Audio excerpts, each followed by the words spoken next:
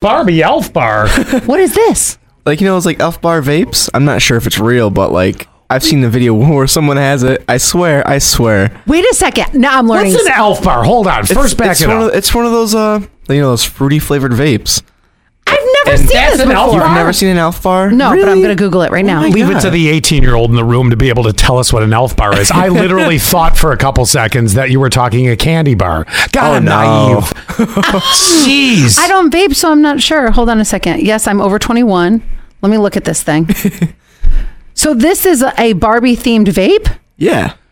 Oh, that's bad. That's bad. No kidding. I'm not saying the movie. Oh, these. Yeah, I have friends who use these. Everyone vapes with these now. The little stubby ones, is that what it is? Yeah. Here, I'll show That's you. an Elf Bar? Yeah. They're like little pastel colors. It's alarming you know this, but thank you for informing me on this, because I really don't know. Someone photoshopped a Grimace Elf Bar. It was obviously that's fake, but funny. yeah. Wait, hold on a second. Barbie Elf Bar.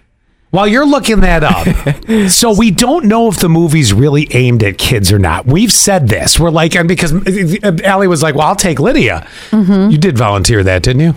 Yeah, I think so. I don't remember. But we said, no, you said you have to go see it first. No, you said I had to go see it first. Yes, I said you had to go see it first to see if it was age appropriate because you think Barbie, but then there's Elf Bar Barbie vapes. And now, so it's making me question, is this not really aimed towards a younger audience? I don't know, but I did look at the Barbie Elf Bar. It's just basically a pink vape. Yeah. But, marketing to the 10-year-olds in this world. Yeah, it makes you wonder why these are becoming legal. What? My first vape.